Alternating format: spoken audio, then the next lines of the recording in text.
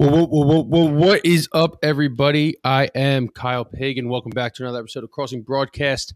Hope you had a happy Hanukkah. Hope you had a happy Christmas, as Merrill Reese says at the end of the new Eagles album, while he reads The Night Before Christmas. Well, The Night Before Christmas obviously sucked for me. It probably sucked for you, as Santa was placing presents under the Christmas tree. I'm sure you were having nightmares of 3rd and 30 or Dak absolutely attacking and murdering Jonathan Gannon's soft zone and the Eagles blowing multiple 10-point leads during the game. Listen, at the end of the day, the game doesn't matter, but we got to talk about it. Let's bring in Ant. Let's bring in Kevin Kincaid. Fellas, how we feeling? Good, man. No, I don't care. They're 13-2. Who cares? Wait, you're healthy? Do I sound healthy? I feel a little better. I only slept for 5 hours last night. The But soprano is back. Yeah, the silky smooth soprano is a little bit back. Good. That's good. My voice is back. Your cold sore is doing better. I feel like we're all moving in the right direction. That's here. correct. And, That's good. One step at a time, get healthy as we go towards the new year. I hope you guys had a relaxing holiday. I did not. No. Did he unplug his microphone? No. Sorry. Are you already chalking this loss? You're just chalking this game up already? You're just like moving on to the next? No, because then we wouldn't have anything to talk about today. It'd be pretty pointless to do a show, right? I actually agree with Marco here. It was a very good game. Very good game. It was a great game. I mean, it was much better than, what was the game I watched the other night? I forgot about it already. Oh, Tampa and the Cardinals. Oh, man. Tom Brady locked in a classic. Trace McSorley. Oh, let's be honest. The Christmas games sucked, but we still watched them all over the NBA Christmas games besides the Sixers one for me. Yes. I mean, I can't be arsed to watch any national NBA until the Eagles are done. Too much on the line. If the Eagles were like, 9 and or 8-7 or 8-6 or whatever. Now, maybe I would have watched Luka or some shit, but I just can't. I can't do it, Peg. I mean, I can't get juice for the NBA right now at large. The Sixers have commanded our attention, of course, but I can't. They've earned it, but we'll get into that later on and stuff. But I don't know. It seems like you're flushing the deuce. Seems like you're flushing the deuce right now. You took a deuce, you're flushing it, and you're moved on to the Saints game. Which I mean, I don't blame you. You could really only be moving on to the Saints game, but I think there were some things that got exposed. Some things I'm worried about, and you know me. No. Kev, cut his mic. Kev, I sit at the altar of Jonathan Gannon. You know that. I've been in that foxhole with you. No. I've been in the foxhole with you all season. It's not even about that. It's not even about Gannon. We banned the word exposed from like usage. We don't say exposed. We don't say adjustments. I didn't see any adjustments in the second half. I can't tell you which adjustments I wanted or which I would seen, but I had not seen any adjustments in the second half. Dak went 24 for 24 in zone coverage. I know Avonte Maddox was out, blah, blah, blah, all this stuff. Yeah. But I know Anthony's going to pick right up on this. Kyle Shanahan comes into the link. You don't think he's going to expose that soft coverage in the middle? Well, I mean, it's to me, the 49ers matchup is a whole different animal. I mean, I really believe that you're looking at a team that plays a defensive style that can contain the Eagles even at full health. And then it becomes a matter of how I think it's a good game, a very good game, but then it becomes a matter of how much the Eagles can contain San Francisco. I think that would be a nice game or in like low 20s, maybe even one of the teams in the teens in a very close game between those two. And it just becomes a matter of who can do the things that they need to do to expose the other team's weaknesses better. And that really would be the case for me. So I'm like Kevin in the sense that I don't have major concerns coming out of the Dallas game. I mean, I see the reasons why certain things happened. I do. And I've said it on this show before, and I stick with this. And it's not just an anti-Jonathan Gannon thing. I think it's an but really a concern that I've always had about this coaching staff is that I think that they always feel like they're the smartest people in the room. And sometimes they are, but sometimes they're not. And they need to recognize when you're not doing something well and be able to change it. Say, okay, you know what? Maybe this wasn't the right approach. Let's have plan B or plan C. Let's dive into something else and go to it. And I don't think that this coaching staff does. very well. Sometimes they do, but I think you see it more against weaker opposition. You go, oh wow, they fixed that. That's good. Nice job by them. But at the same time, you see going up against a better quality team, and Dallas is certainly a better quality team. And it was just, you're sitting there getting frustrated, like, why aren't they doing this? Why aren't they doing that? Why don't you, if Dak's picking you apart, you got to try something else. And I get it. Scott stinks, right? I agree with you. I think he's terrible, all right?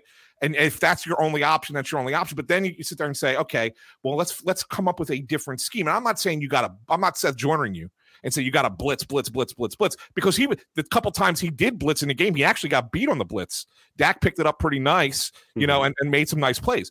So you can't just sit there and say that either, but maybe throw a little man-to-man in there, or maybe have something that's a little bit different. I'm not blaming Darius Slay. I'm not blaming the safety for not coming over the top on the 3rd and 30. I know, yes, it's a play you should not give up. I'm not going to sit there and say, it's a bad play call. In that individual moment, that's looking at it in a vacuum. I look at the whole schematic. Again, you can't turn the ball over 4 times. That's going to lose you most games. But when you're getting picked apart like that on defense, you got to try something else. And it just seemed like the Eagles never did, because they believed this was going to work. That's what they planned. It was going to work. And it just didn't work. And so that's my ultimate concern with the team. I think that they're the most talented team in the league. I just think that sometimes the coaching staff gets a little bit too full of their beliefs and are not willing to come off it. And I think in a playoff, that can hurt you.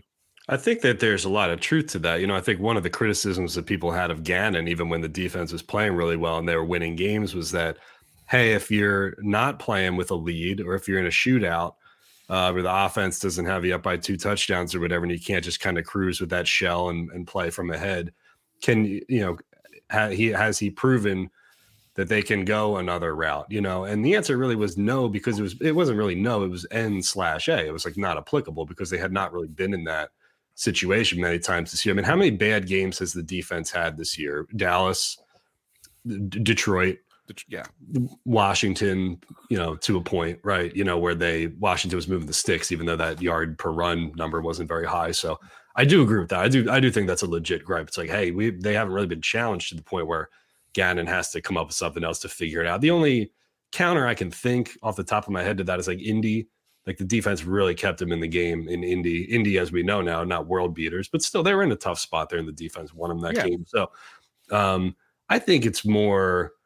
I think when you look at this in a vacuum, I think one of our biggest problems as Philadelphia sports fans and media, and you'll probably agree with this, is this incessant need to place singular blame on someone or something, when oftentimes, like, everybody's to blame for that shit burger, that Santa sack of shit that we were delivered on Saturday night, right? How's that for alliteration?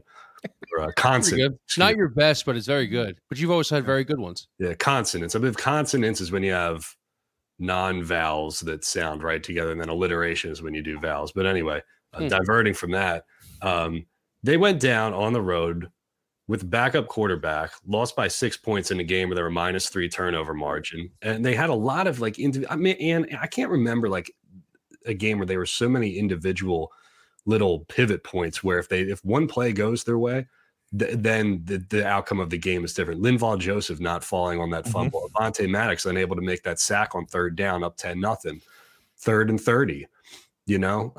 Also Jack Driscoll not getting the fumble. Second Cowboys touchdown when Josiah Scott was in there the first time for Max. I mean, there was like 5 or 6 or 7 of those in this game where if one player makes a play, then whatever. So it was especially weird too, I think, in the first half, where like they were down 14-10 or something, I think, at some point, where Avonte Maddox had like 2 great plays, blew up the flea flicker. They had like tackles for loss, had a blitz that got home that wasn't there, and yet they were still losing. And I was just like, man, it might just be one of those games where they're just in a barn burner here and just going to have to, see who scores last, Yeah. And unfortunately, I mean, look, well, fortunately in this instance, it doesn't really matter, right? It's a regular season game. You had a big cushion in the standings, right? So ultimately, if you're going to have a shitty game, obviously nobody wants to have it on Christmas Eve against the Cowboys, but once you get past the fact that it was Christmas Eve against the Cowboys, it really is not that big of a deal, which is why you're not as concerned, right? And I get that. Yeah, and it's totally fine. It's just that you worry that, I mean, if you start looking, They didn't look great. They didn't look great against Chicago. They had a bad game there. They had some moments here that were not exciting. Yeah.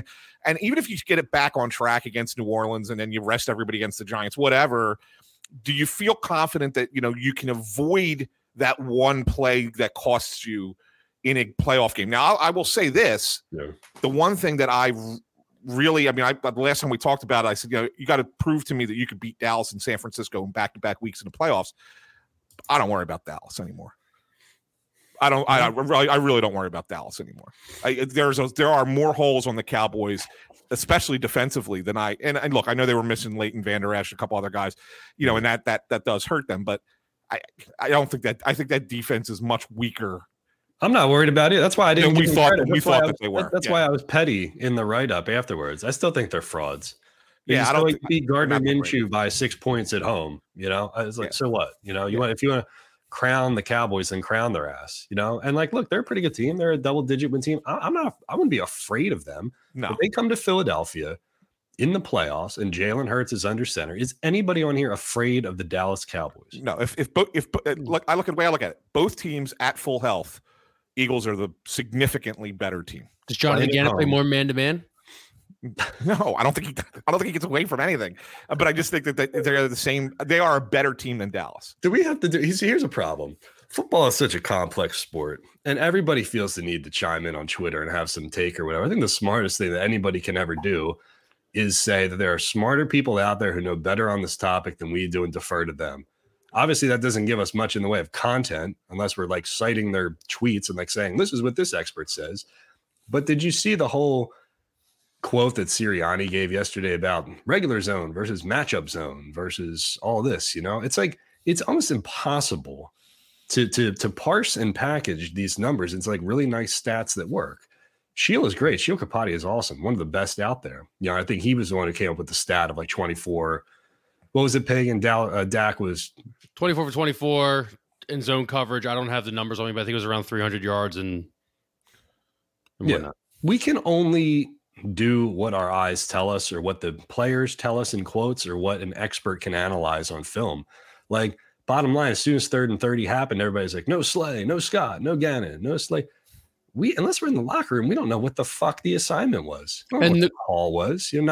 Scott did say after the game that he got the call wrong. He got the call late, and they quick snapped it, and he was out of position. And you could see it in the all 22 or different angles. He's playing in front of Darius Slay. Yeah, and he's trying to haul his ass back to where he was supposed to be. Quick point on that, by the way. TJ Edwards is the captain, play caller, for the defensive side, right? When they're playing dime, he comes off the field in that instance, right? So Kaiser White and Kayvon Wallace are in there. I think Gannon was asked about that today. I think he actually just spoke.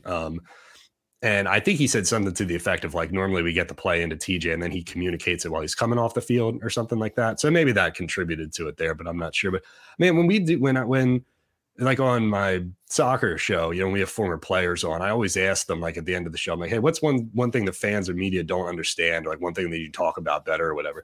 And the guys always say the same thing. They always say you can analyze something some way, but maybe I was told to do something different. So why did Slay stop running? Maybe he was told to stop running.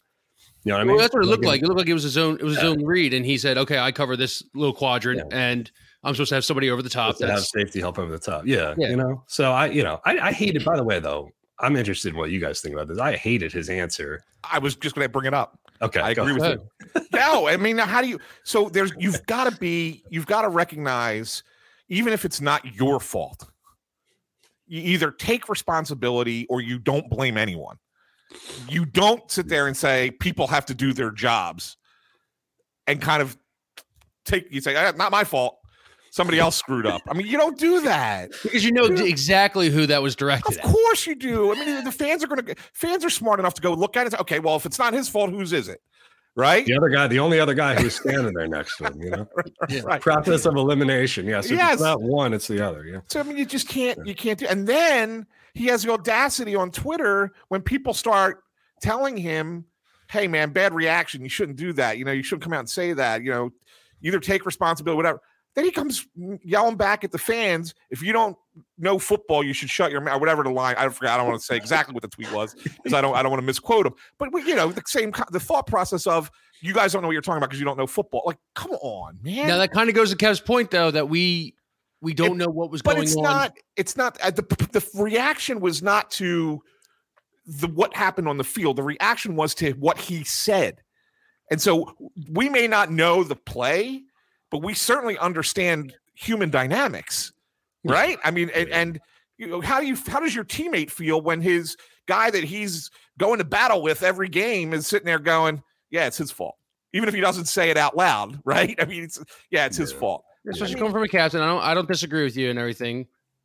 I'm trying to look at what his. Go ahead, anyone else? I'm trying to look. He's a veteran, and he's a Pro Bowl player. Josiah Scott is 23. I mean, what do you think, Josiah Scott, the amount of shit he's been getting already for his role in that, and then to have the guy next to you who's supposed to be a veteran, who's supposed to be like kind of not mentoring you, but like being a locker room guy and being a teammate. Like you can't throw a young dude under the bus like that, even if it's his fault. You know, I know it runs counterproductive to what we say as fans and media a lot of the times, where it's like, hey, we want these guys to be honest with us and like give us like tell the truth and all this stuff. Yeah, but not that. Like, don't, not to the. I mean, if you want to say, yeah, this is the call and we blew it and this is what we probably should have done. We're all responsible for it. Then that's fine. But yeah, I mean, you can't just like dump a 23-year-old dude back up like under the bus. Right. Like well, no, you let the person who needs to be accountable be accountable. So Josiah Scott, I mean, he said it. I mean, he came out and like you said, I mean, he answered the question. Yeah. But you don't throw your you don't throw your teammate under the bus. You let him be the person who takes ownership. Can I say something real quick? I don't this is very angry WIP caller of me to say this, but off the 4th and 8 penalty where he had the contact with T.Y. Hilton and then he was laughing and smiling and talking to him afterwards, I was furious after that. I was like, I felt like the angry uncle. I'm like, what the fuck are you laughing about, man? Just get back there and make the next play. That was a crucial part of the game. I felt the same reaction. Yeah. I was like, what are you fucking laughing about? I was like Donovan on the sidelines. My dad used to get so mad at like Donovan laughing, or my uncle, I guess, used to get so mad at Donovan laughing on the sideline after like a 3-and-out. What the fuck are you laughing about? My dad used to yell at Andy to get in someone's ass on the sideline. That's all he wanted. He wanted Andy just to yell at somebody on the sideline. Like growing up, you're like, yeah, you're right, Dad. And then growing up, you're like, oh yeah, probably that's not the case. No, that's not how things work. He's a little. There's a guy, I won't name him, but there's a Crossing Broad staffer, not one of us three, who hates Darius Slay, who absolutely hates Darius Slay and thinks he's like as you guys both take a drink. Thinks he's an absolute loser and hates the big play Slay, moniker. And I'm not a fan of the way he carries himself away from the field. I think he's a phenomenal cornerback. There's some body language, weird kind of. Yes, he just rubs me a little bit. And again, this is me. It's a WIP minute. This is a WIP minute between you two. This is me watching athletes for years and years and years and talking to them and everything like that. Right. I just something about him away from. Again, he's great on the field. I'm not trying to take anything away from him. He's definitely a all-star player, Pro Bowl player. There's just something when things go wrong, I don't like his reactions. He's got a little bit of, what he has, and Slay has a little bit of Kevin Durant in him. Yes, where he's like he's soft, but he's a great player, and like the softness doesn't often like time. Like he'll go like waste time bitching with people on Twitter or something, But then like Kevin Durant will do that, and then he'll like drop 35. See the next night, you know what I mean? Yeah. I'll play devil's advocate here. I rather somebody be who they are than be this like pent up corporate fake guy, like externally. Sure. Yes. I mean, I know who Slay is, and I know what makes him tick, and I know he's going to go after some guy. He's going to retweet everybody on Twitter and stuff, or he's going to, crying emoji laughing over a highlight of who was that guy that kept getting roasted on the Bengals last year? The quarterback. Eli Apple. Yeah, he's going to do that stuff, and it's going to make me laugh and everything. I'm going to know exactly, the body language issue stuff. Yeah, and I'm sure he's not always, the greatest teammate to deal with sometimes if things don't go the right way and stuff. But like, I don't know, man. He's played at a Pro Bowl level this year. He's talking shit all he wants, in my opinion. I didn't love the smile and everything, but it's like probably the 10th to 20th thing I think about. I don't want to drag this on much longer, but I mean, the only opposite to that, Kyle, is this. And he's not to this extreme. But if you have a clubhouse distraction that gets to the point of, say, what Antonio Brown used to do, for example. I mean, he was being himself. Would you rather that and kind of blow up locker rooms? Or would you, you know what I'm saying? Or do you want the guy to be closer to being like you can still have personality and toe the team message and the team line. And quarterbacks has always been like that. Jalen Mills. Yeah. Jalen Mills, quiet from what we know and everything. Yeah. But the finger wag when the ball was 10 feet over the wide receivers. I saw Sante's son do it on Monday Night Football last night, I think. And I remember Sante was in the locker room trying to get Les and Jeff to fight each other. You know, he was trying to be Dana White and set up a. Cornerbacks have always been really brash and always out there and stuff, and just all time, like just kind of in an assholes, because you kind of have to be. I mean, you're on this island, and you're literally the rules for the NFL do not help you do your job. Very swag, it's a very swagger type of position. Like you're matched up one-on-one with the greatest athletes that there are. Yeah, I mean you got to beat 10 times a game. Like you're legit, like, and you're like, okay, this guy went, 8 for 53 yards, but that's a good game in my book. So nowadays it is for sure, because they're not allowed to play defense against receivers like they used to. So you're going to get beat, and that's okay. You just don't. Don't let it, don't be mouthy and then get beat and then complain. You know what I'm saying? That you can't have it rare. I think, by the way, I would say too that the Kevin Durant type of player, type of mentality, like it's hard to not a lot of those people are understood and accepted. He's one of the very few, and Darius Slay is a multiple time Pro Bowler, so he should be there as well. I do want to make 2 quick points. Number one, Darius Slay is much better in man than zone. James Bradbury is much better in zone than man. So, it's like, how do you square that? So how do you reconcile that? It's an interesting wrinkle that Jonathan Gannon's having to deal with all year, having to deal with what the fuck am I trying to say? The other thing is, like, I saw somebody ask me, like, why don't they just play like sticks? Like Jim Schwartz just used to stand everybody on the line, right? And don't let them throw the pass underneath, and then you just swarm them and tackle them, right? The sticks was very field position dependent, because remember, the Cowboys were pretty aggressive early in that game. They went for it on 4th down a couple of times. So say they gained 20 or 25, they would have been at midfield or plus on the 45 side of the field, right?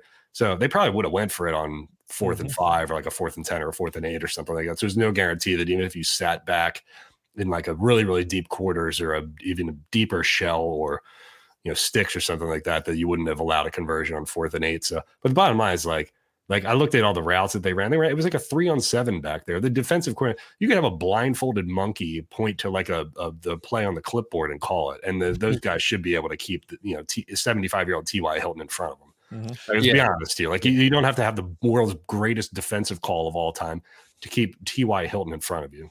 So I did want to pull one more thing. I said this to Craig. This is something that Darius Slay retweeted from Kenny Vaccaro, who I think is a former or maybe present cornerback in the NFL. Craig, when you get a chance, pull that up. He retweeted this. Looks like cover 2, and your safety got caught in the disguise, which caused him to not have enough depth to make a play. Your hinge technique was elite. No crazy disguise needed when it's 3rd and 30. Shit happens. On to the next one. Don't love that he retweeted that. I kind of feel like that throws Josiah Scott under the bus again for getting caught. It's true, though. I mean, basically, like they dropped Josiah Scott back, and then I think it was him and Blankenship and Epps are all responsible basically for like a deep third of the field. I don't know if you guys remember, like when the Eagles played Atlanta, in the playoffs, and they played them to open up the season the next year. Atlanta was a very they were like the biggest cover 3 team in the NFL that year. So basically, like you're each responsible for 1/3 of the field. So but yeah, I mean, when your starting point for your backup nickel, by the way, is ahead of Darius Slay, then he's got to run backward behind the guy who's holding at a certain point. Then yes, functionally, it seems like kind of a dumb thing to do. But here, let's not beat around the bush. The larger point here, as Ant will probably agree with me, not even the call, not even that play specifically, but you have a huge drop off from Avonte Maddox to Josiah Scott. The coach has to put him in a better position to be successful. Like you can't allow him to keep getting killed. And they just put CeeDee Lamb in the slot and let him start cooking your backup while your 2 Pro Bowl worthy guys are on the outsides.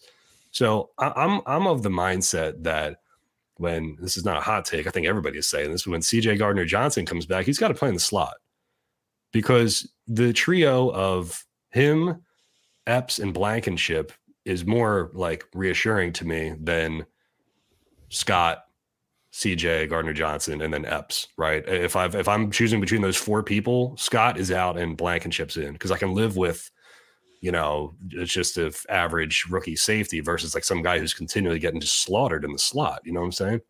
I did want to talk to you about this tweet from Denise Selman. Sorry if I pronounced that name wrong. I think Craig's going to pull it up right now. I think it's a Turkish name, Pagan. So we'll have to get on our Turkish pronunciations here. Okay. All right. Cool. This is the tweet. If Avonte Maddox isn't okay, remember that the Eagles have one of the best slot corners in the league about to come back from IR. Can easily see a world where Epps and CJ GJ are the safeties in base, and then CJ GJ moves to the slot with Blankenship at safety in nickel. What do you two think about that? Yeah, the thing is that they don't run a lot of, let's be honest, like their base is really nickel. Mm-hmm. I think they run nickel like as a top five among all NFL teams. So oftentimes they have that fifth corner on the field anyway, but yes, I would much rather live with this. I just don't want to see Josiah Scott in the slot at all, and I'll give you a take here too. This is maybe more of a hot take. I think Avonte Maddox is a bigger loss than Lane Johnson. Well, you got to talk to the beats who just want to consistently tweet out Lane Johnson's record. Here's with him on the field and off. I don't disagree with Kev. I think that, and it's hard to say that. Lane Johnson's a Pro Bowl tackle, right? And obviously that's going to be an issue to not have him out there. But I like their depth on the offensive line better than I like their depth at slot corner. Yep. And so therefore, what's more important right now to this team? It's Avonte Maddox. And he's probably not going to get back. I assume that's a turf toe. They say they called it significant, right? But turf toe is bad. It doesn't heal within a month? No. He made a couple great plays in the first half. Oh, he was the player of the game in the first half. Yeah, I seriously think that if he didn't leave the game, they would have won. That sounds ridiculous to say about a slot corner, but yes, he was that. Because that's what they took advantage of after he went out. You got to think about it. People got to frame their understanding. No, that sounds like snooty. Let me try to think of a different way to say this. I think people have to look at it from a larger perspective differently. We talk about CB1.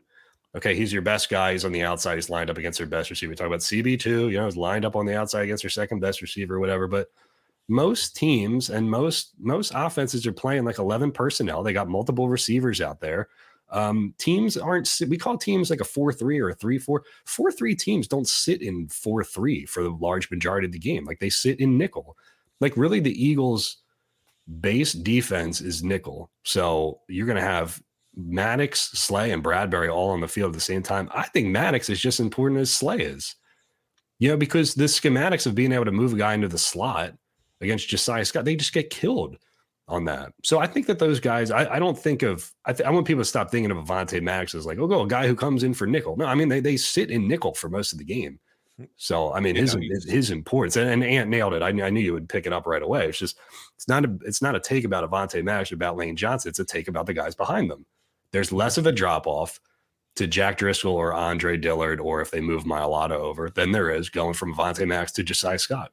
No, that's really all the take is predicated on. Yeah, and it's correct. And to answer Kyle's original question about what the thought on the tweet, my only concern, and Kev, I'll ask you this: if you go with that setup with Gardner Johnson as your slot and Blankenship in the back, do teams with good receiving running backs suddenly become more dangerous? Yeah.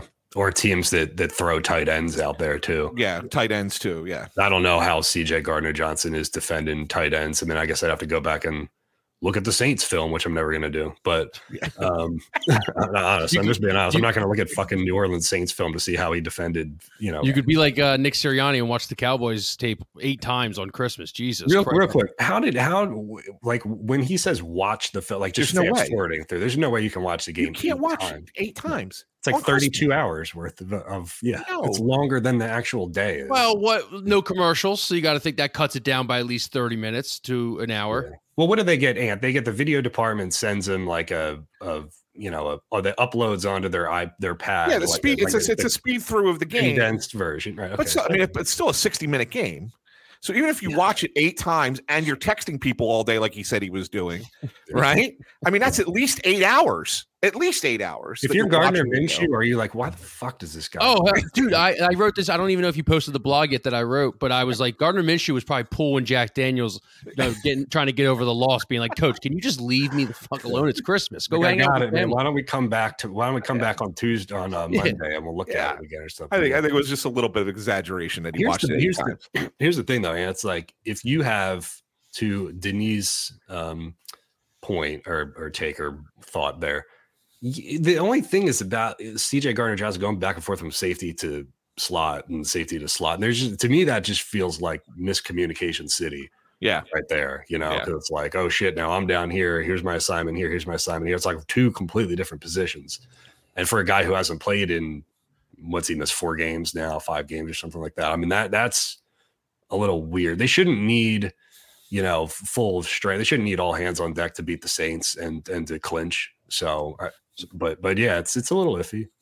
What about Cravon LeBlanc, who is retweeting every Eagles fan that is tweeting him and the Eagles in the same tweet, letting him know that he is healthy and he is ready, and their agent has supposedly reached out to NFL teams and let them know that he was healthy. He had a pretty good couple of years. Obviously, the playoffs, like he was like the highest rated quarterback by Pro Football Focus in that playoffs. I think back in 18, 19 area.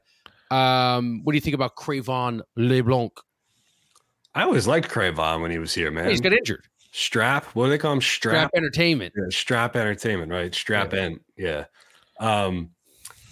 Yes, I thought he was a decent enough player here. I mean, why not? There's got to be. I don't know. They went into this year with questionable safety depth. They're okay, I guess, back there now. But yeah, I mean the drop off from even human toast, even on the outsides. Yeah, it reminded me of Michael Jacquet last year in the Dallas game that was meaningless. Like, didn't they put up a stat where he got burned for like 182 yards and 2 touchdowns or something like that? It felt like that kind of drop. I don't even know who's your next outside corner that would go out there. Like Josh Jobe or something. I seriously, like Cravon LeBlanc can't be any worse than Josiah Scott at this point. I'll take the opposite argument on this one. If your name is Linval Joseph or Ndamukong Suh and you're sitting out and then team needs you and they sign you mid-season, late season, okay, fine. You're an established star player who's still maybe got a little bit left, maybe not enough for a full season, but enough to help a team. Is Cravon LeBlanc a guy that you sit there and go, oh man, good thing that he's still sitting out there? 32 teams could have signed him. He would have, if he was that good, he would have been on one of the shitty teams already this year. He didn't have a job. So maybe those injuries that that you just mentioned, Kyle, are to the point where it's like, man, the guy can't do it at this level anymore. So that's why he's not on a roster. This is not Odell Beckham Jr. to the Rams last year on a, it's Cravon LeBlanc we're talking about here. Let's at least like reframe the thing. But yeah, I don't like. What is the? I think they have to look more and more at the depth in the secondary, man, because it's like those drop offs are just massive. Look at, they've been playing with like 60% of their starters basically back there for the last couple games, and that's my only problem with Gannon. I think that's my main problem with Gannon. I think is less about like, we talk about zone calls that we don't know what the fuck they were actually were, if they were zone or matchup zone or whatever, but like matchup zone. Look at me, it sounded like I'm talking about the NBA, but the bottom line is like, you don't have, that is not the strength of your defense right now. You're missing 2 starters back there. The strength is the defensive line. So yeah, of course they shut down the running game. Zeke and Tony Pollard did very little, but yeah, this is the weakest part of the team right now. And you got to protect those guys. Like you got to, design something that keeps the ball away from those dudes. And like, we can say without knowing the playbook or what the calls were that the ball went at those guys. And so ultimately there was a failure to do that. All right, we'll take Ant's clip of Cravon LeBlanc and we'll tag him. We'll see if he retweets it on that one. We'll see if he's actually reading these tweets or just retweeting anything that mentions his name. Yeah, that mentions his name right now. There's one more thing I want to talk to you guys about before we get off the Eagles. 57 degrees, potential rain on Sunday. Do you play Jalen Hurts with a bum shoulder and Lane being out? I believe that Gardner Minshew can beat the Saints. Yeah. I also like that it's 57 degrees potentially on New Year's Day, which should add to the ball getting through the air a little bit more. What do you guys think? I think Gardner Minshew. Yeah, but Minshew played well enough to win this game in Dallas. I mean, what do we even think of those Quez Watkins interceptions? By the way, I was blaming Quez watching the game immediately, like almost immediately. I sat there and said, I know people say he was soft. He's got to be stronger to the ball. I think it was more of a matter of he sees the ball coming and then he's lunging for it, as opposed to take that one more stride and it's on target and the defender's behind you and has to interfere with you to break up the play. Those were great plays too. Yeah. So I think it's more of I don't blame Minshew for either, and I can't believe Minshew took blame for the fumble too, because how the hell is that his fault? Boston Scott's fumble, the handoff. Well, and you can even talk about handoffs. You can talk about mesh points and all that stuff. Why is Boston Scott even in the game? Too many F words in this shot. Why the hell is Boston Scott even in the game in that place to begin with? I'm not that crass. I don't curse all the time. Yeah, but yes, I mean, again, that's a good point, Ann, about like we don't need to know like the deepest level of it. When you look on the surface, like you can make a point that guy shouldn't even be on the field in that spot anyway. Yeah, no, but he threw for 355 yards. Let's not give the Cowboys that. Just so people don't think I'm like some, douchey blogger who doesn't give credit to anybody. Like I'm Scooter Magruder or that dork who runs blogging the boys, whatever his name is, RJ Ochoa or something like that. Yeah. The three best plays the Cowboys made in that game. Number one, Dak shrugging off the Avonte Maddox sack. Mm-hmm. He looked like vintage Big Ben on that play, man. Just staying upright, like will not go down and completing the pass. And then the two picks that were thrown to Quez Watkins. So even the first one, I thought Gardner Minshew was kind of staring him down a little bit. He was like backing up, and he'd throw some like weird shit off his back foot a little bit, sailing a couple. But those are both amazing plays. So those two turnovers in the Dak play. So there you go. I gave the Cowboys credit. And this is where I go back to my concern about the coaches.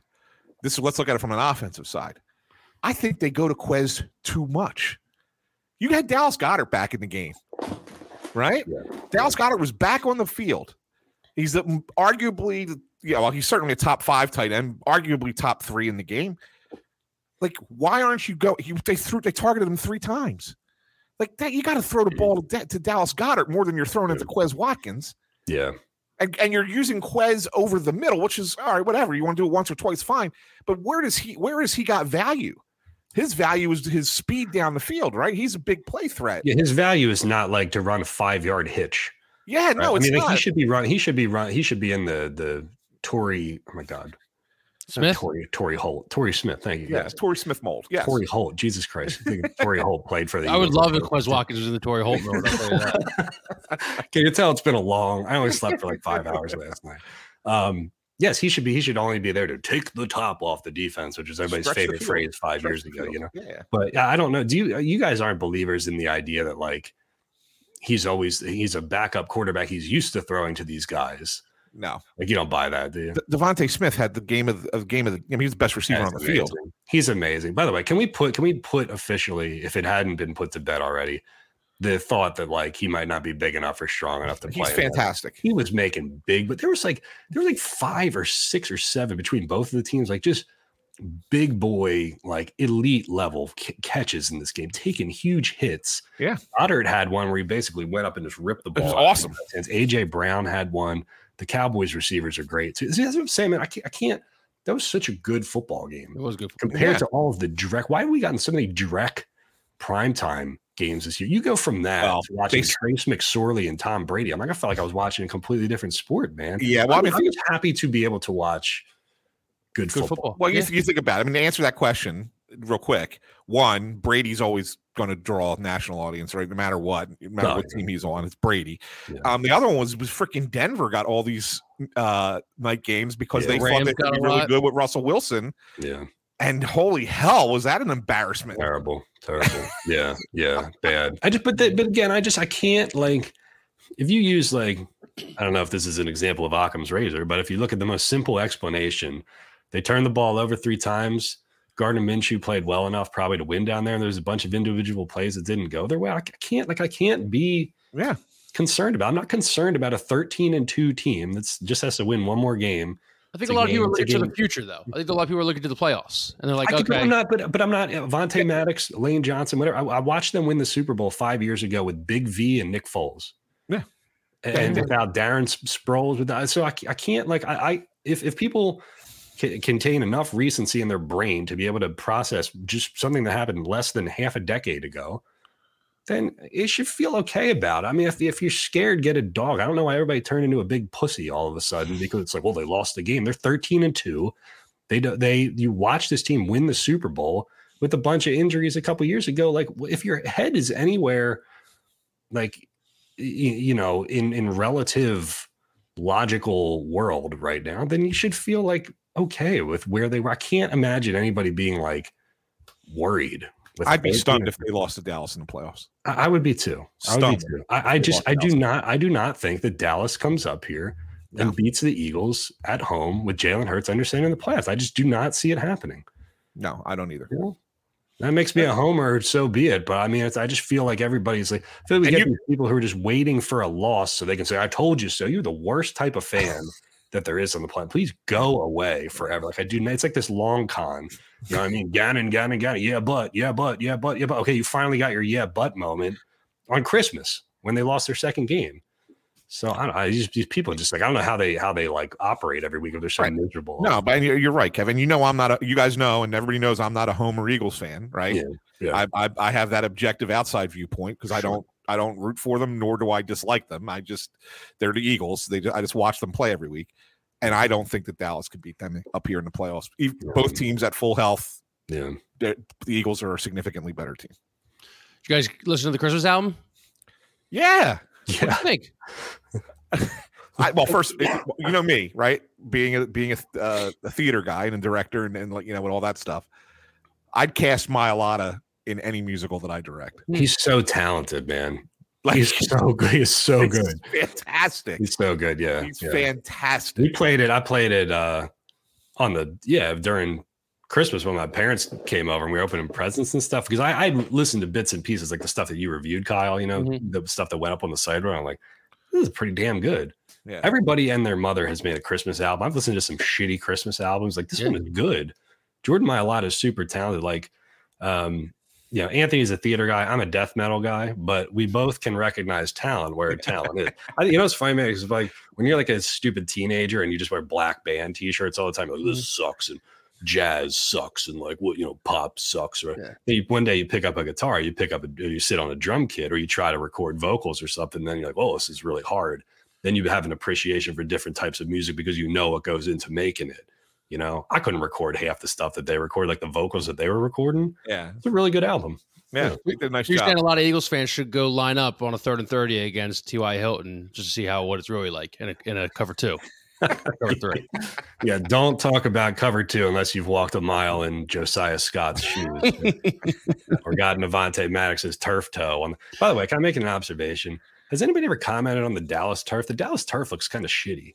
Well, A.J. Brown stumbled. It looked like Lane Johnson got caught up in it a little bit. Yeah. They all want grass. There's no reason why they can't play on grass down there, even if it's like 40 degrees and the Texas power grid fails. They should have with that stadium. They could do what they did in Arizona, where you roll it in, roll the damn thing into the it's on a track.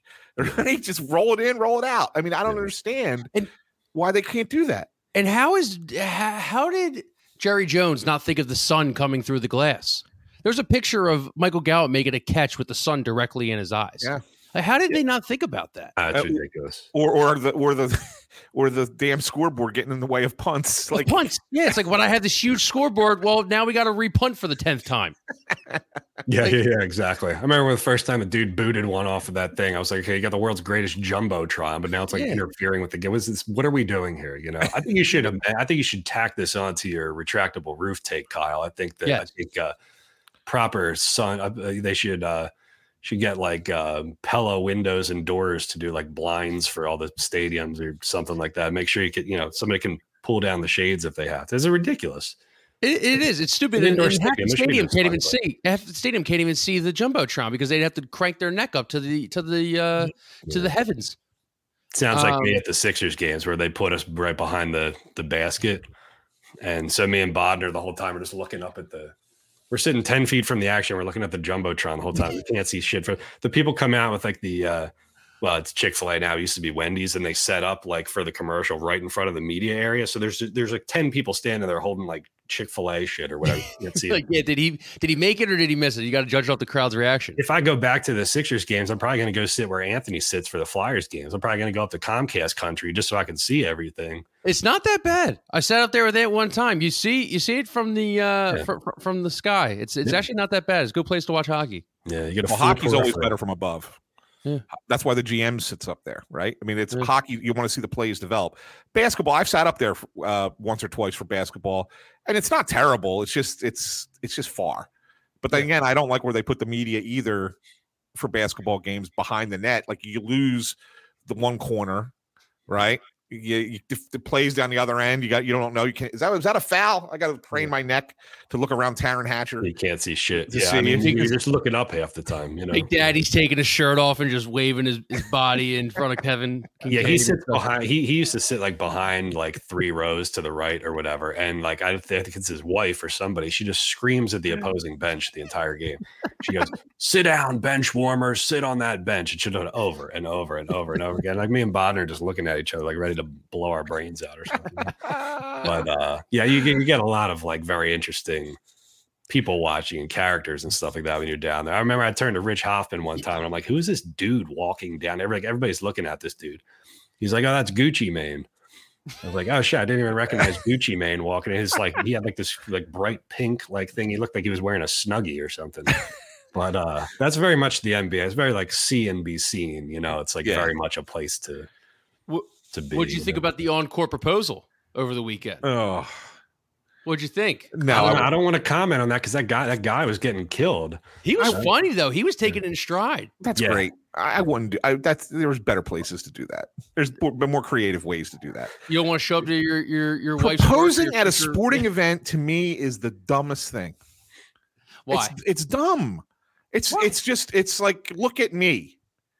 It's not something. It should. If you're proposing, it should be something that is awesome, like something that you put a lot of time and effort and thought into, and not just show up at the freaking arena and say, "Oh, they're going to put a camera on us here." He showed up in an inflated Franklin costume or something, whatever like that, and then he tripped getting out of it. And No. You don't want to spend your engagement with Franklin the Dog, Christian Crosby, and 20,000 of your best friends in the Wells Fargo Center. No. Memories forever, I don't know. It just doesn't. It doesn't. It feels like to me like it doesn't mean anything. Right, you're just one of of hundreds of people who have like proposed to your girlfriend at a sporting event. What is the kid was like 21. Like he like, so you're an idiot. You don't really have the greatest decisions when you're that age and stuff. Now she was a dancer, so she works the other part of it. She works for the team. Yeah. She is a dancer, and she is 1,000% out of his league. Okay, so like if he waits until 22, 23, 24 years old, she might not be around. Okay. Now, was Franklin pushing them off the court? No, Franklin was getting in this. Like Franklin wanted to be a part of this more than they wanted to be a part of this. That's the only gripe I had about this whole thing. If you watch Franklin here, he proposes. This is where he like trips out of the thing. He gets on one knee, proposes, and then Franklin is just all over everything. So imagine. So this is the only gripe I'll have with Ant is I would love pictures, but now I have pictures with Franklin the freaking dog in it. I have another problem with it. Okay. I mean, I don't necessarily think, and I don't want to be a lip reader. Okay. But does he ever ask her to marry him? Does he ever say, "Will you marry me?" And not only that, like, does he, like, would you want to tell her, like, why you want to marry her? Like, she's the most important person in your life, the greatest person in the world. Okay, so we're re-racking it here. Let's see. He gets down on his knee. He's laughing. He says, "Are you going to do it?" or something like that. I don't even know what it is. And she says yes, and he nods, and that's it. Okay. Any words coming out here? He said, "Will you marry me?" And he shook his head, yes, like coaxing her, yes. I don't think he said, "Would you marry me?" I think he said, "Will you marry me?" And he's shaking his head, yes, and he's just trying to make sure, like, please, for the love of God, don't embarrass me in front of everybody. Yeah, look, here's the bottom line, right? Like, okay, they look. She looks very happy. She does look very happy. Yeah, good for her. You know, I thought it was a bit for a second because you know how they do all those bits nowadays where people do the fake proposals and they say no and stuff.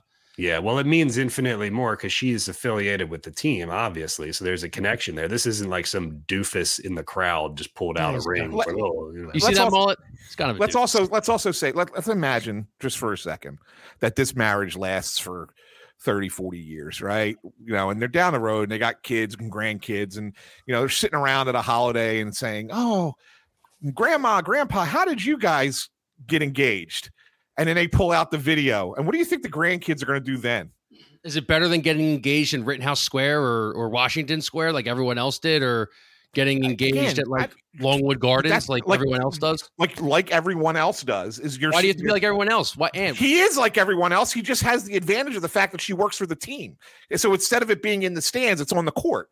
Like, that's what I'm saying. It's not that unique. I've seen other proposals on the court that weren't involving Sixers personnel. Yeah, but you got to pay money for that. I know, but I just think whatever. I don't know. I think it's different. I would never do it because my girlfriend would say no. But like, I applaud this guy for first knowing that she's completely out of his league, getting roasted in the comments and accepting it, reaching out to ASAP Ferg and being like, yeah, because he was playing during. And I know you know who ASAP Ferg is, Ant.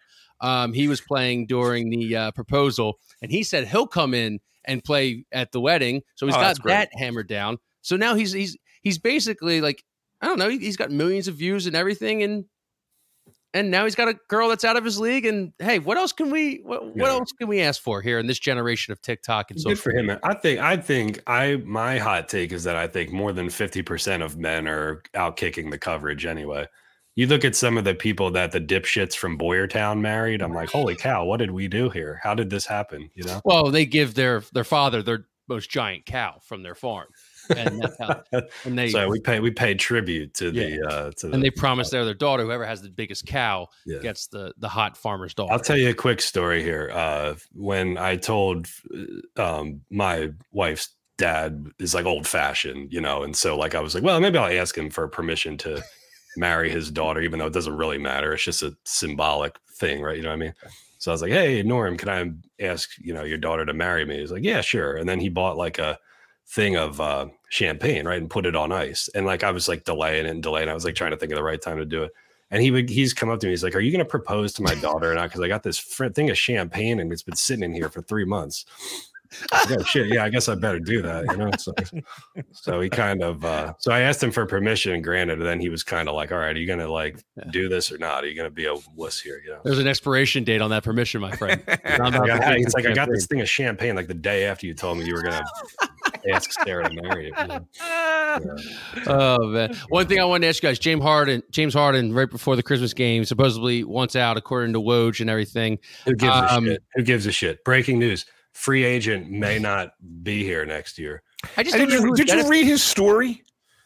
This was the worst Woj bomb I've ever had. It was pretty bad. It didn't give any context to it. I have it right here if Craig can pull it up. It was like he may or he may not leave. This you know what this was, Ant? It was Woj needed something for Christmas. Yeah, this was despite forcing his way out of the Rockets in January 2021, Harden has maintained something of a magnetic pull to Houston, drawn to the community, lifestyle, and family there, sources said.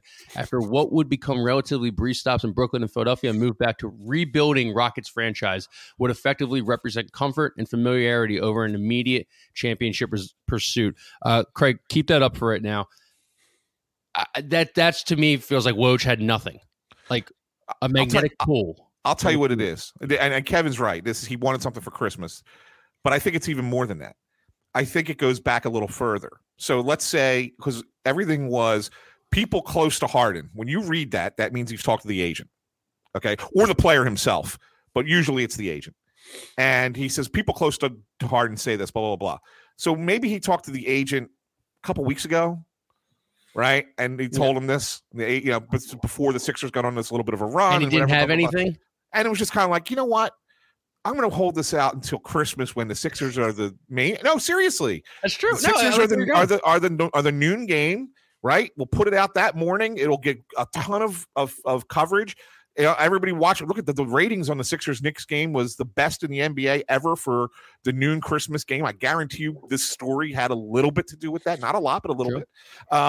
And so they kind of holds on to it. But what he doesn't expect in the interim is that the Sixers go on a winning streak and start looking like one of the best teams in the Eastern Conference. So he has to probably at that point take the original story and kind of pull it back a little bit.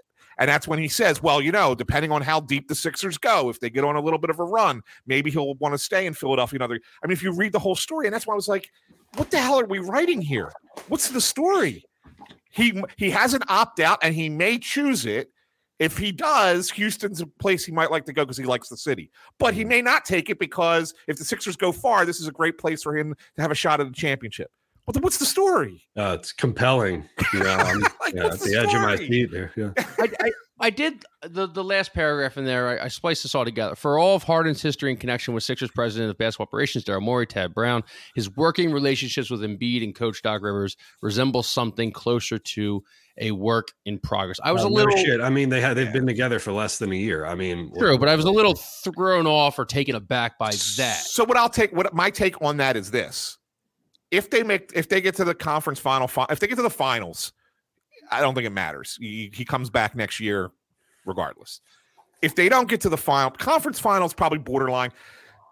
But if they don't get to the final, I think it's a situation where Harden basically tells Morey it's either Doc or me. Sure. Right? Yeah. Sure. And I think that Morey then makes that call. They either replace the coach and then Harden stays for a second year, or they keep Doc and Harden goes, all right, I'm out. I'm going back to Houston. Yeah. Yeah, that's fair. These are like, what these are, Ian? It's like when you and I talk and we have these little like tidbits here and there. I'm like, oh, we got a little bit. It's probably not worth reporting right now. That's why I started doing those media, what am I calling them? Media nuggets, like those notebooks I started writing. Because I got a bunch of little individual things that probably aren't worth their own story. Right. Like I can compile them into like a list or whatever. Like to me, that'd be like pulling one thing out of there and making a whole big deal about it because I don't have anything else. Right. It just happens to be a big NBA day, So like I can see that shit. By the way, let's just establish this right off here. I mean, everybody knows this. This is not something new or amazing, but Woj and Shefty and Shams and all these people, they're not journalists, right? They're information brokers. Right. They are information traders, right? So this is they peddle in. That's why when people say like, well, Schefter and Bruce Allen, his methods of getting this information, he's not a journalist, right? He's an information broker. So they're going to do all kinds of shady shit and enter into all kinds of like agreements and work with people to get this information. This is not journalism. There is no like ethical side to it, really. Like, a lot of scratch my back, I'll scratch your back. Help me help you. Yeah, more or less. Yeah. Here's a beneficial two-way relationship, I can report this shit and whatever, so we talked about this a little bit in the Slack channel yesterday. Ant had some good points on this. 10-1 odds right now to win the championship. Ant, you seem like you were just to win the conference. Just to win the conference? Yes, that's just to get to the final. That wasn't to win the NBA championship. So you seem like you were pretty high on this team, pretty positive about this team. I liked what I saw on, and I'm always the guy on Christmas being like, the NBA season starts now. I'm now going to wait until the Eagles season's over, and that's when the NBA season will start. But you feel pretty good about 10-1. Well, I think it's a great value bet. Yeah. I think you have the best player in the game, and I would argue that. I mean, Embiid could have been MVP 2 years ago, should have been MVP last year, probably your MVP front runner right now. He's the best player in the game. If you have the best player in the game, how can you sit there and say that a 10-1 bet is not a good value on them to reach the championship? Not to say they're going to win, but to get to the final. I think it's a great value. And then if you have if Harden can look, there are certainly hurdles that can come up in the way. Harden can get disinterested again. You could have Embiid get hurt again. Like those things can and maybe will happen because it's the Sixers, track record. Who knows? But if they are healthy, I mean, look at how they're playing right now, and they don't even have Maxey in there right now. And Melton is a very good defensive player, very good for it. And if Harris is engaged, like this is a solid team. Niang off the bench is nice. I mean, I wish they had another more reliable 3 guy. I think Niang is sometimes good, sometimes terrible. If they had I wish they had another 3-and-D type player. If they did, I'd be even more bullish about them. But you look at the East, outside of Boston, is there a team that really you get there go, this team can't win 4 out of 7 against? I still look at the Nets, man. The Nets are playing nice right now. They're better than the Nets. They're better. And Embiid hasn't played them with a full team. Hasn't played them yet. Embiid wasn't in the game that they played, right? You think Ben Simmons is going to rise to the occasion in the playoffs? Not at all. In Philadelphia? And Kyrie is so aloof. You never know what you're going to get there, right? I mean, he's a great player when he's on, but when he's not, I mean, Durant's awesome, but I like the Sixers better than Brooklyn. I really do. How much do you attribute to the guys being hurt, like your Embiids, your Hardens, and then Maxey in the beginning, and the backup Sixers actually had to play and get some minutes, multiple. I think you could attribute that to like why the backup guys like Shake Milton are playing really well this year. Anthony Melton. It's really funny because I got to cover a few of those games for AP. Totally dumb luck that it happened to be when all the guys were hurt. I was at the game that Maxey got hurt, actually. Yeah, and I got to watch the play, and I'm like, oh, man, they're going to get killed tonight. And then they came out, and those guys balled. I mean, they played their asses off. And I got to give them a lot of credit for having that kind of – I'm not a big fan of Morey as a GM, and I think sometimes he kind of dumb lucks himself into things. He may have in this instance because I think that it's a really – it's a competitive bench. They're not great talents there. They're not a lot of talented players, but they're not guys who are just – cast off bad contract players. They're guys who, if given the opportunity, they're going to give you their 125%, right? I mean, they may not be the best players, but they're going to play hard. And that's all you can ask for. That Bucks team that won it all in 2020 or 2021, excuse me. Yeah. Obviously, you got one of the best players in the world. You got a great compliment, second guy. Then you got a bunch of bench guys who are just going to give it all for you. Yeah. I mean, Kev, I defer to you on this. I mean, you covered the team. You watch basketball probably more than I do. I mean, most likely more than I do. But, are you seeing a similar thing with this team? Yeah, it's interesting because there's multiple layers to it. I mean, the big thing going into the year was James Harden's usage and Joel Embiid's usage. I mean, just Joel Embiid's one of the highest usage players in the league. When they were all out of the lineup, you saw these guys passing the ball and moving and taking shots at it. I mean, highest paid player on the team has turned into a catch and shoot 3-point guy and playing good defense. I mean, so if these people are like these people, if the guys are like understanding what their roles are going to be when they all kind of settle in and they understand who's touching the ball and where it's going and whatnot, they got enough talent to beat anybody.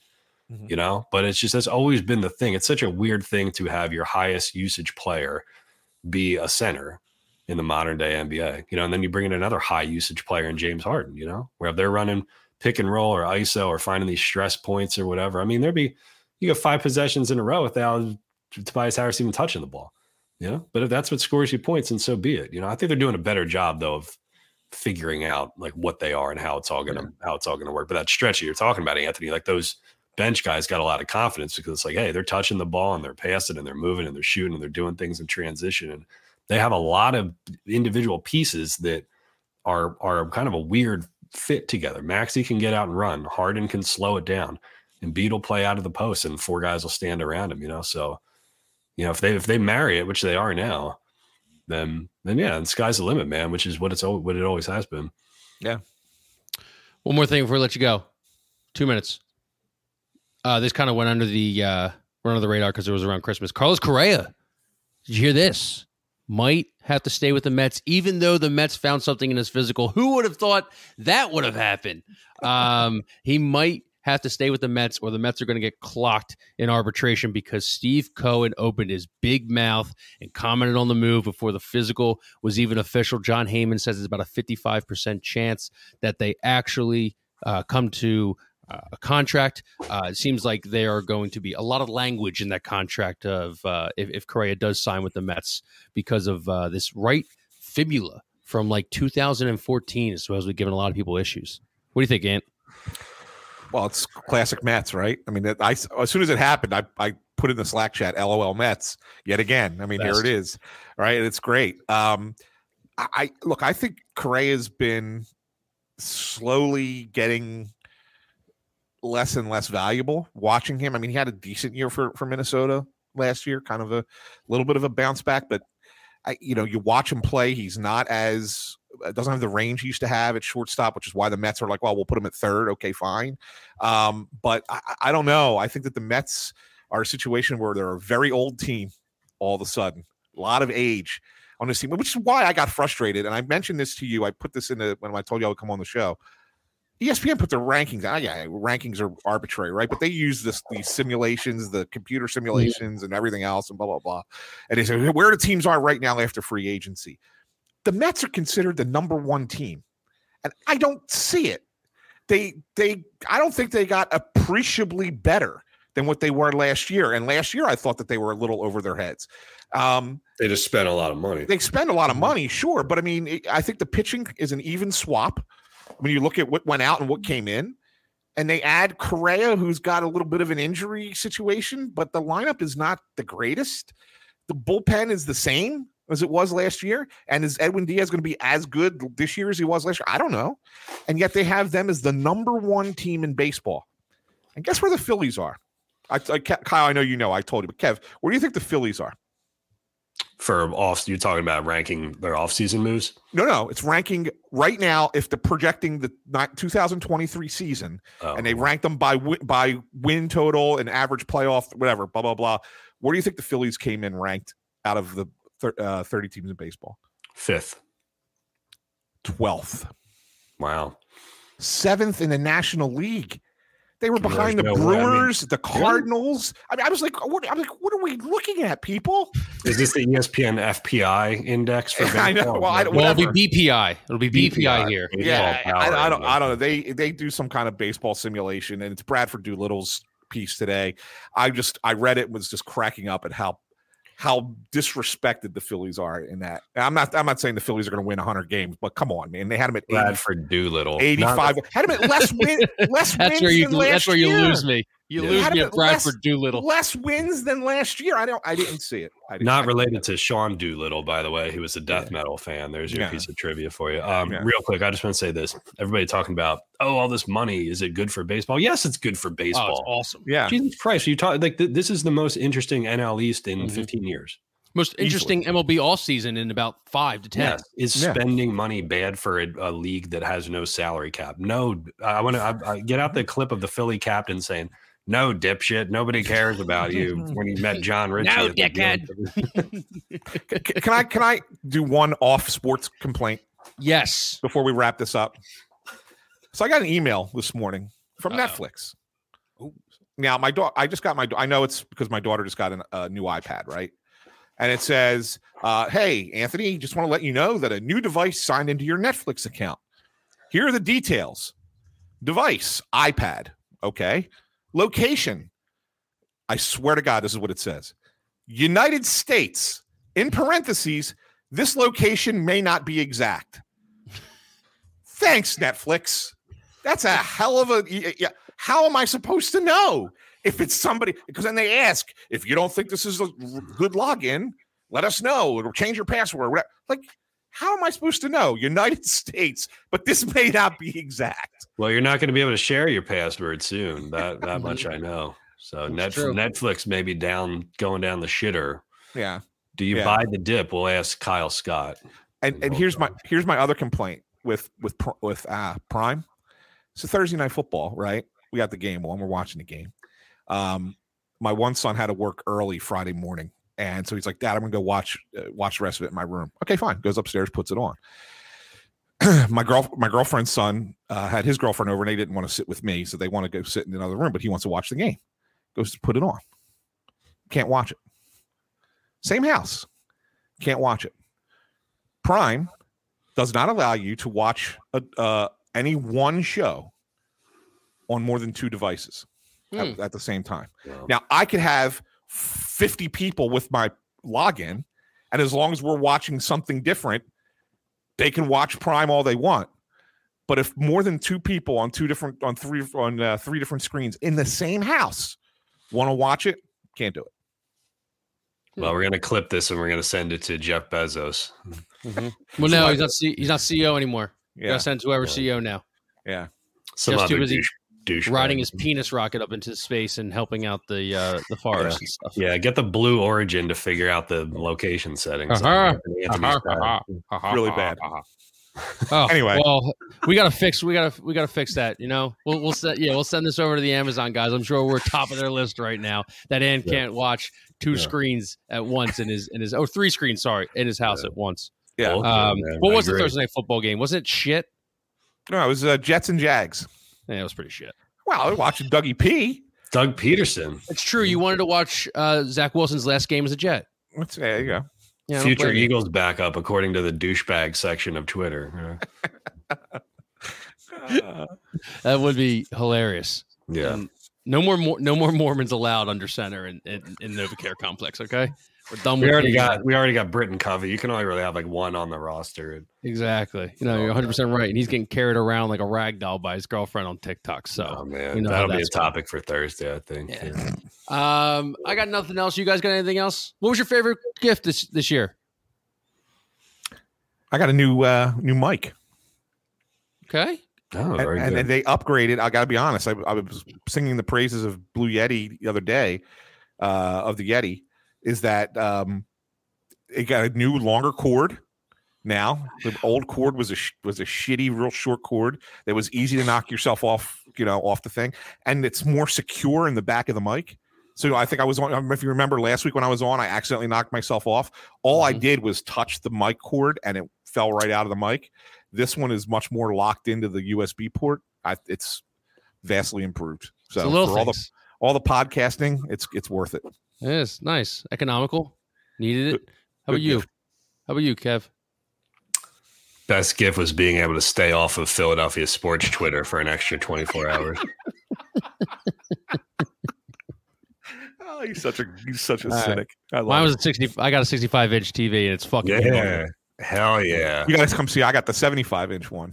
I don't know how people could get a bigger TV than 65 inches. It literally, like, we didn't know if it was going to fit on the TV stand. Yeah, I got a 65 in the living room, 75 in the family room. Yeah.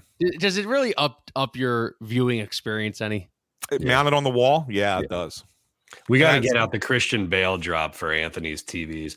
Oh, good for you. No, seriously, it's like I've got an 85 in the bedroom. I've got a 75 in my basement. No, it's there's a 108-inch flat screen in my garage. Yeah, I got 3 subwoofers. I'd have the one subwoofer.